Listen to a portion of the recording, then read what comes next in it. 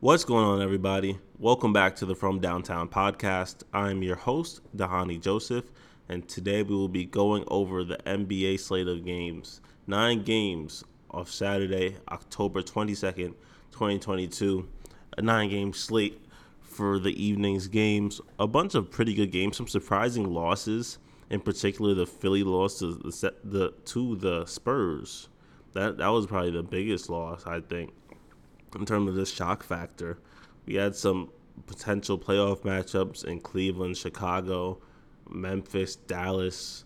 Those 2 games were probably the most shocking results in terms of it could have been way closer than anticipated. We expected some fireworks, but not so much for some of those teams. And we'll get into all of that and more. NBA weekend action come to you guys right here, right now.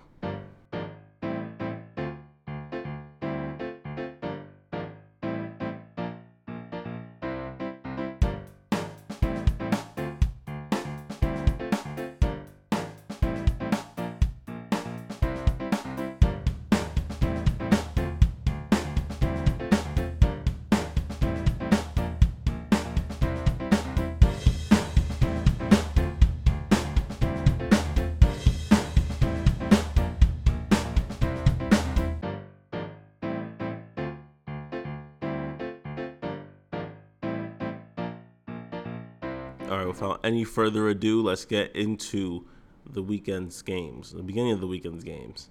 So, the Spurs versus Sixers, that's the game that I want to highlight first for the simple fact that this game marks the 3rd straight loss by the Sixers to start the season. They're 0-3 on the season, and despite a monster 40-point performance from Joel Embiid, who clearly he must have been listening to my podcast because he heard me saying last time that James Harden was the best player on the 76ers, and he did not want that to be the case. So clearly, it's my due to my part that Joel Embiid had his monster game, but it didn't matter, right? It did not matter for the Spurs. They are looking like a team that they're not going to make the playoffs. They also don't want to tank, so they're in this weird limbo area where they're trying to win games, and it makes sense under a Greg Popovich scheme. Like, they're a team that's always going to be one of the best coaches in the league.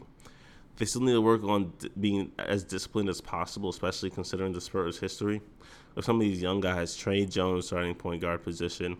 Devin Vassell, he still has to grow. Jeremy Sohan, their pick from this year's draft. They have a lot of young dudes on this roster, and they'll grow with time. They have lots of talent and potential, but they aren't the veteran guys that the Spurs are used to having. Keldon Johnson and Devin Vassell combined for 43 points for the Spurs. Those are the 2 high guys for the team. Trey Jones, 17. Jakob Poeltl, 13 points. 14 for Doug McDermott, who essentially was the biggest factor as he hit 4 late threes to help the Spurs overcome the 76ers. It was a big night for him, just showing that he's still one of the premier shooters in the NBA, despite coming into San Antonio in a relatively smaller market, right, compared to some of the other places that he's been, like a Chicago, for example.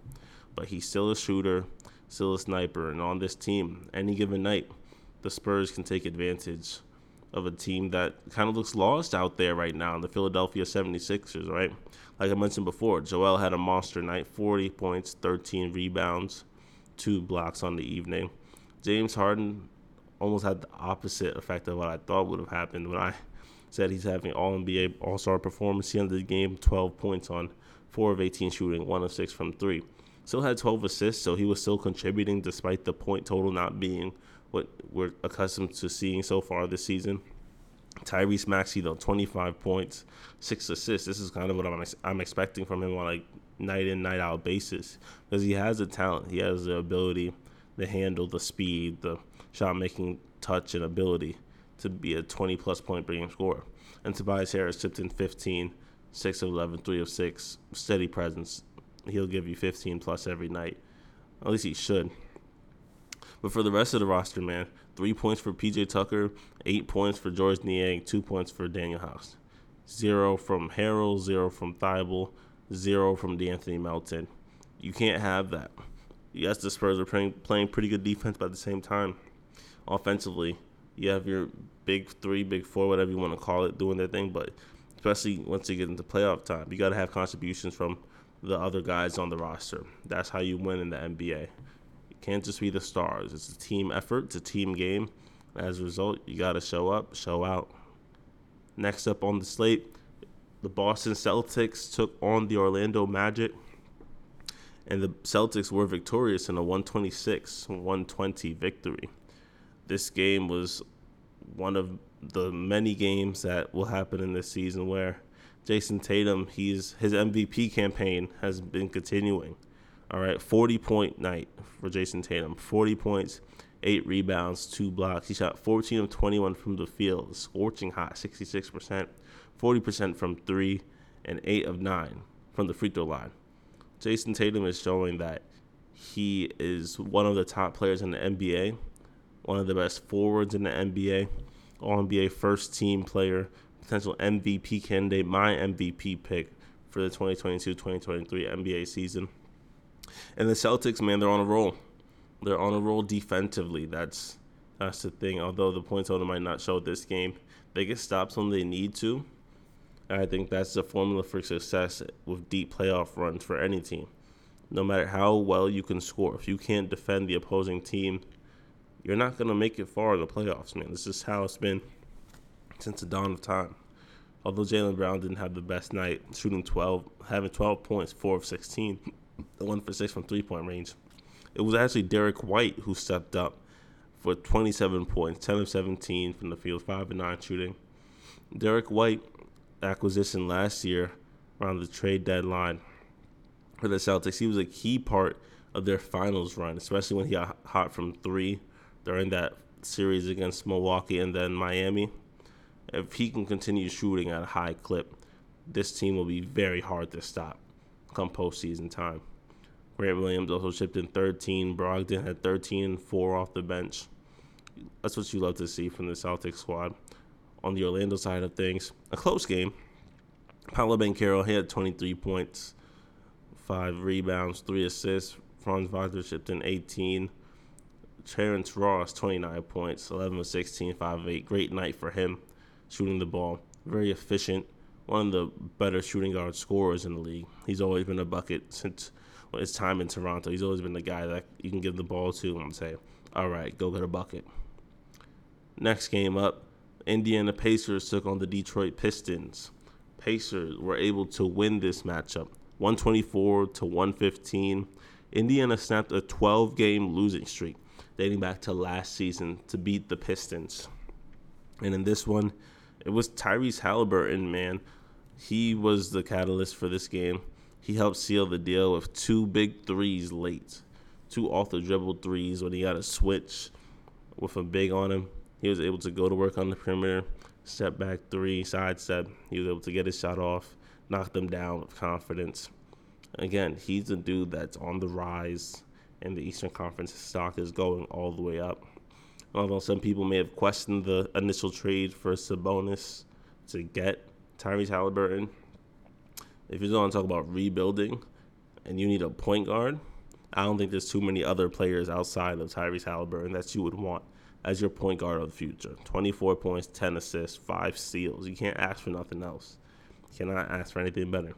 Rookie Benedict Mathurin, another great scoring night for him in his 3rd game of his young NBA career. 27 points, 7 boards, 2 assists, 10 of 18 from the field, 5 of 8 from the three-point range, 2 of 2 from the free throw line. Got it done at all 3 levels. He'll be entered into that starting lineup sooner than later. And once he does, man, one of the top young backcourts in the league will be the Indiana Pacers. On the Detroit spectrum, 22 points from Cade Cunningham, 17 and 10 from Jaden Ivey, 20 points from Sadiq Bey. The entire starting lineup scored in double digits, as well as Corey Joseph with 10 off the bench. But they didn't have enough firepower or the defensive prowess to be able to stop Indiana from winning their first game of the season. First win since 12 games back in March of the last season. Next game, Houston Rockets took on the Milwaukee Bucks.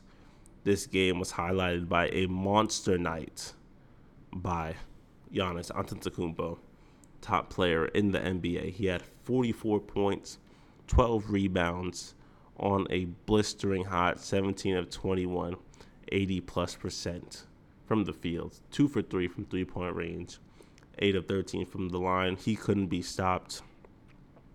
He's going to have to be mentioned in the MVP conversation. We want to talk about the younger guys like Tatum, Luka, Ja. But Giannis is still that dude. He's the best player in the NBA for a reason, according to many experts, including myself. He has to be one of the dudes that's in that conversation just because of what he can do on a night-in, night-out basis on both ends of the floor. There aren't too many people in the league that can impact the both sides of winning like Giannis Antetokounmpo does. Drew Holiday chipped in 19, 8 of 15 from the field. Grayson Allen, 11 points. Bobby Portis, 13 off the bench. Great team effort, team win. And they came out firing on all cylinders, man. 41 points by the Bucks in the first quarter, and they never looked back from there. Houston got blitzed. And on the Houston side of things, 22 points by Jalen Green, team high. 18 by Kevin Porter Jr. Kevin Martin Jr. had 14, and Jabari Smith still struggling from the field, having 13 points on 5 of 15 shooting. Tari Easton tipped in 11 points off the bench. He might be able to start at some point over Kenyon Martin Jr. just because of his defensive tenacity and ability, but it'll be something that we have to keep an eye on with Houston, who will certainly be in that tanking race for sure with other teams like San Antonio for the number 1 pick. Another game with some playoff implications this time, Miami versus Toronto. Miami secured their first win of the season after a scrappy game from the Toronto Raptors. They had a scuffle late in the contest, and it was kind of like, all right, who's gonna come out on top now? It was a very chippy game from start to finish, which is to be expected from a Miami Heat team, who's always pretty tough, right? A pretty tough team in terms of mentality. Toronto as well, they're not to be messed with. But for the Miami Heat, Jimmy Butler had 24 points on the evening, team high for him. Max Strus off the bench hit some key shots for 20 points, 8 of 14 from the field. For the Raptors, a 23-9-8 game for Pascal Siakam, showing that he could fill up the stat sheet at an all-star caliber level. Gary Trent Jr. also with 23 points. Scotty Barnes only 11 points on the evening, 13 minutes due to an injury. X-ray came back negative on the ankle injury, so it'll be good to see him come back once he's available to see what he can do to impact the game. His presence may have been the reason why the Raptors ultimately lost, having 11 points just in the first 13 minutes of his play. Precious Achiuwa also chipped in 18 points. This could be a fun playoff matchup, a fun 4-5 matchup in the Eastern Conference. I can easily see that happening, and this would be a 7-game series. Both teams are talented. Both teams are well coached, have depth, have some stars in their roles. Stars, all-star caliber players with Jimmy Butler and Pascal Siakam in particular. I would love to see this matchup in the playoffs of the 4-5 game. Would be one of the more interesting ones. Another potential playoff matchup. Maybe this will be the 3-6 matchup. Cleveland versus Chicago. Although in this game, it looks like it won't be a very long series at all if the Cavs play this way against the Chicago Bulls.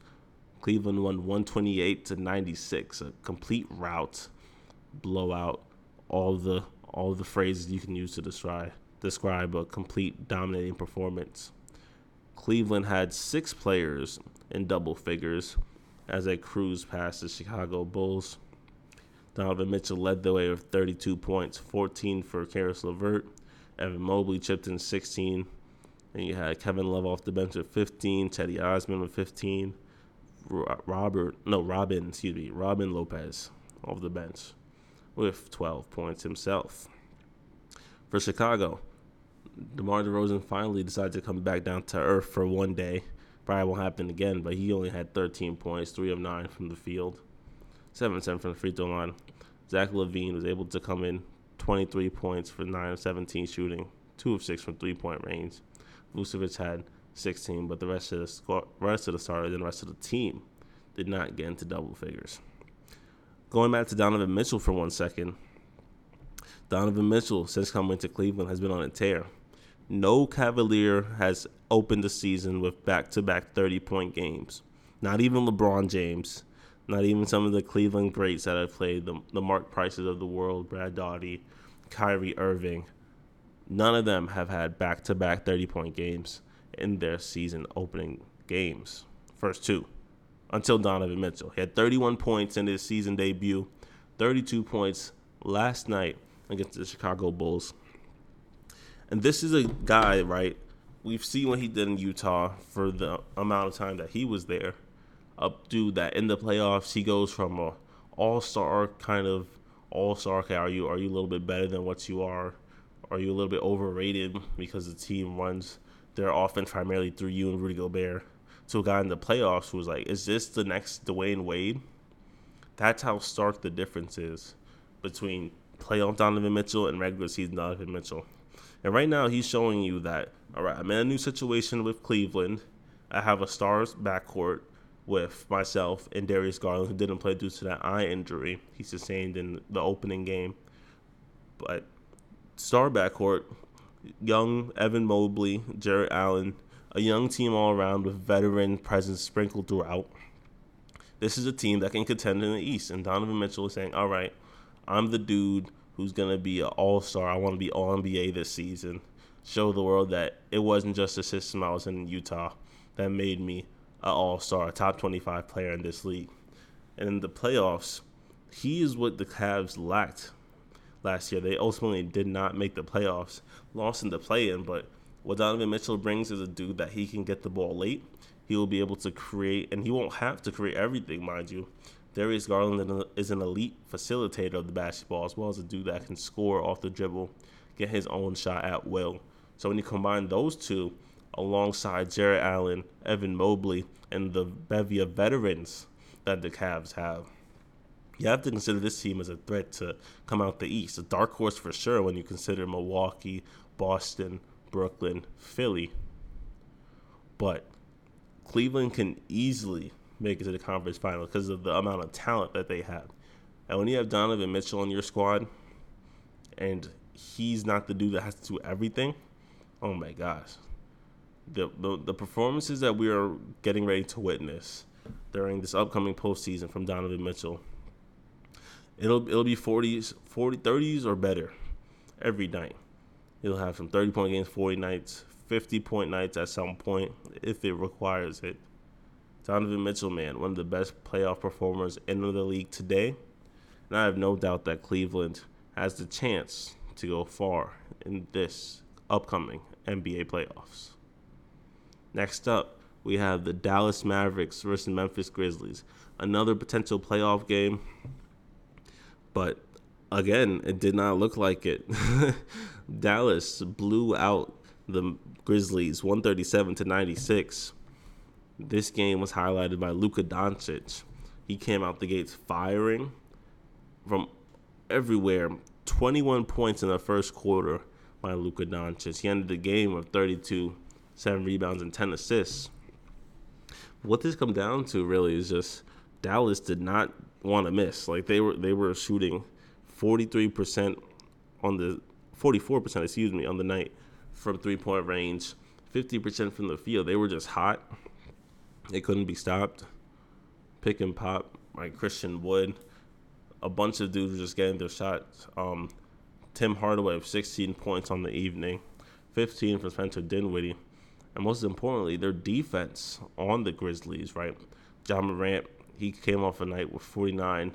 He had a relatively quiet night, 6 of 12, 0 of 2 from 3-point range, 4 assists. Relatively quiet night by John Morant standards at this point in his career.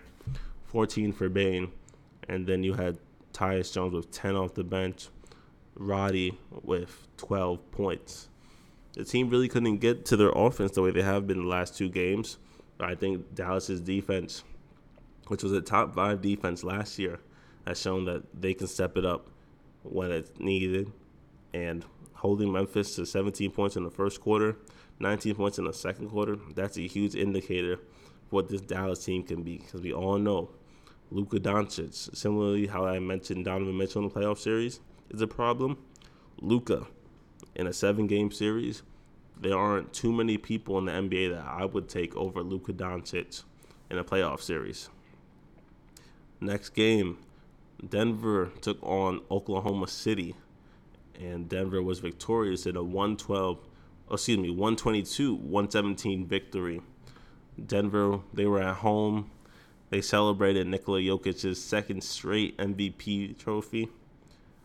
2-time MVP is rare air and back-to-back at the same time. That's hard to do. So congratulations to Nikola Jokic. This game, Nikola Jokic also tied Wilt Chamberlain for 6th all-time in triple-doubles with his 78th of his career, showing just how dominant Nikola Jokic is, arguably the best big man in the game right now, along with Joel Embiid. He can do it all, and he certainly did do it all in this game. As like I said, he had a triple-double, ended the game with 19 points, 13 assists, 16 rebounds, 6 of 10 from the field, 101 from three-point range. Perfect from three-pointer. And the entire starting lineup for Denver scored double digits. Jamal Murray had 16, 4 and 5, and a roar of applause, approval from the fans in Denver, obviously, as they're seeing Jamal Murray back, who they believe if they were healthy last year, they could have had a way better record, and the playoffs may have been totally different had Denver had their squad. They could have knocked out potentially Golden State team. Who knows what could have happened after that. For OKC, they're 0-2 on the season. Shea tipped in 28 points. Josh Giddey, 19 points. And Mike Muscala, Trey Mann, come out for 31 points on that bench unit. But again, just lack of talent by OKC, lack of veteran leadership, that they don't really have that yet. They're in a rebuilding position. They're going to keep rebuilding. They'll probably end up being one of the worst teams in the league. We understand that Shai Gilgeous-Alexander is a pure scorer. He can do so much on the offensive end. It's going to be tough for him the next few days leading up to next few months as the season goes along. But hopefully he gets some help. Hopefully the draft bodes well for them. The final game of the evening, the Sacramento Kings took on the Los Angeles Clippers, and it was the Clippers who came out victorious in a game where both Kawhi Leonard and newly acquired John Wall were out because of, injury, load management, whatever you want to call it. They were out. So it was up to Paul George to power the Clippers, and exactly he did that. Paul George, he had 40 points for the 5th time during his tenure with the Los Angeles Clippers, and all those points were needed as this game went down to the wire. 2-point victory. George was the number one option, and he was able to do so at a high clip. Talk about 40 points. How many people had 40 points last night? It was 49 for everybody, but 40 points, 6 assists, 6 rebounds, 16 of 31 shooting. He was able to do a little bit of everything. Reggie Jackson chipped in 14 points on 4 of 5, 100% from three-point range. Zubats chipped in 10 and 8. Luke Kennard 11 points. A lot of these guys were doing their thing on the offensive end, defensively as well. For the Kings, De'Aaron Fox had 36 points. Back-to-back 30-point games for De'Aaron Fox. He's someone to keep an eye on as a potential sleeper all-star if the Kings can turn their season around, which is only a few games in. But, again, some dudes, they can just have a breakout year. And De'Aaron Fox is one of those guys that for the longest, I've been a big fan since he came out of college. He's a dude that has to have improved his jump shot. Seemingly he has, shooting 3 of 5 from three-point range. We'll see how sustainable that is. But he's always been quick, always been explosive off the bounce. Very John Wall-esque in terms of their play styles, both Kentucky dudes. But Keegan Murray, my Rookie of the Year pick, first game of the NBA season, 19 points, 5 rebounds, 2 assists, 2 blocks. He shot 7 of 10 from the field, 3 of 6 from 3-point range and 2 of 2 from the line. Rookie of the year, there's going to be a debate for sure with Paolo Banchero, Benedict Mathurin. Those are probably the 2 front runners, as well as Keegan Murray once he gets going. But just the poise of the veteran savviness that Keegan Murray shows off at his young age, it's going to be hard to top that, especially with the Kings, who they have a roster. They have like a solid squad. When you look at Fox, Kevin Huerter, over from Atlanta, free agency, Domantas Sabonis, who's an all-star, Harrison Barnes, who's a veteran presence. And you have Davion Mitchell, Rashawn Holmes, Malik Monk. Like, these guys, there's some ballers. They got some guys on the Sacramento Kings roster. It'll have to come down to if they can win enough games, but Keegan Murray can definitely be the Rookie of the Year this coming season. Thank you guys so much for tuning into this episode of the From Downtown podcast. Make sure you guys rate the podcast 5 stars so we can move on up on the algorithm so more people can find it and tune in to us. Also, share with family and friends, subscribe, put on your stories, do whatever you got to do. Trying to get more people tuning in, man. Got to get them numbers up. But great night of basketball by all accounts. Lots of great surprising games in terms of some of the results, especially with that Dallas-Memphis game.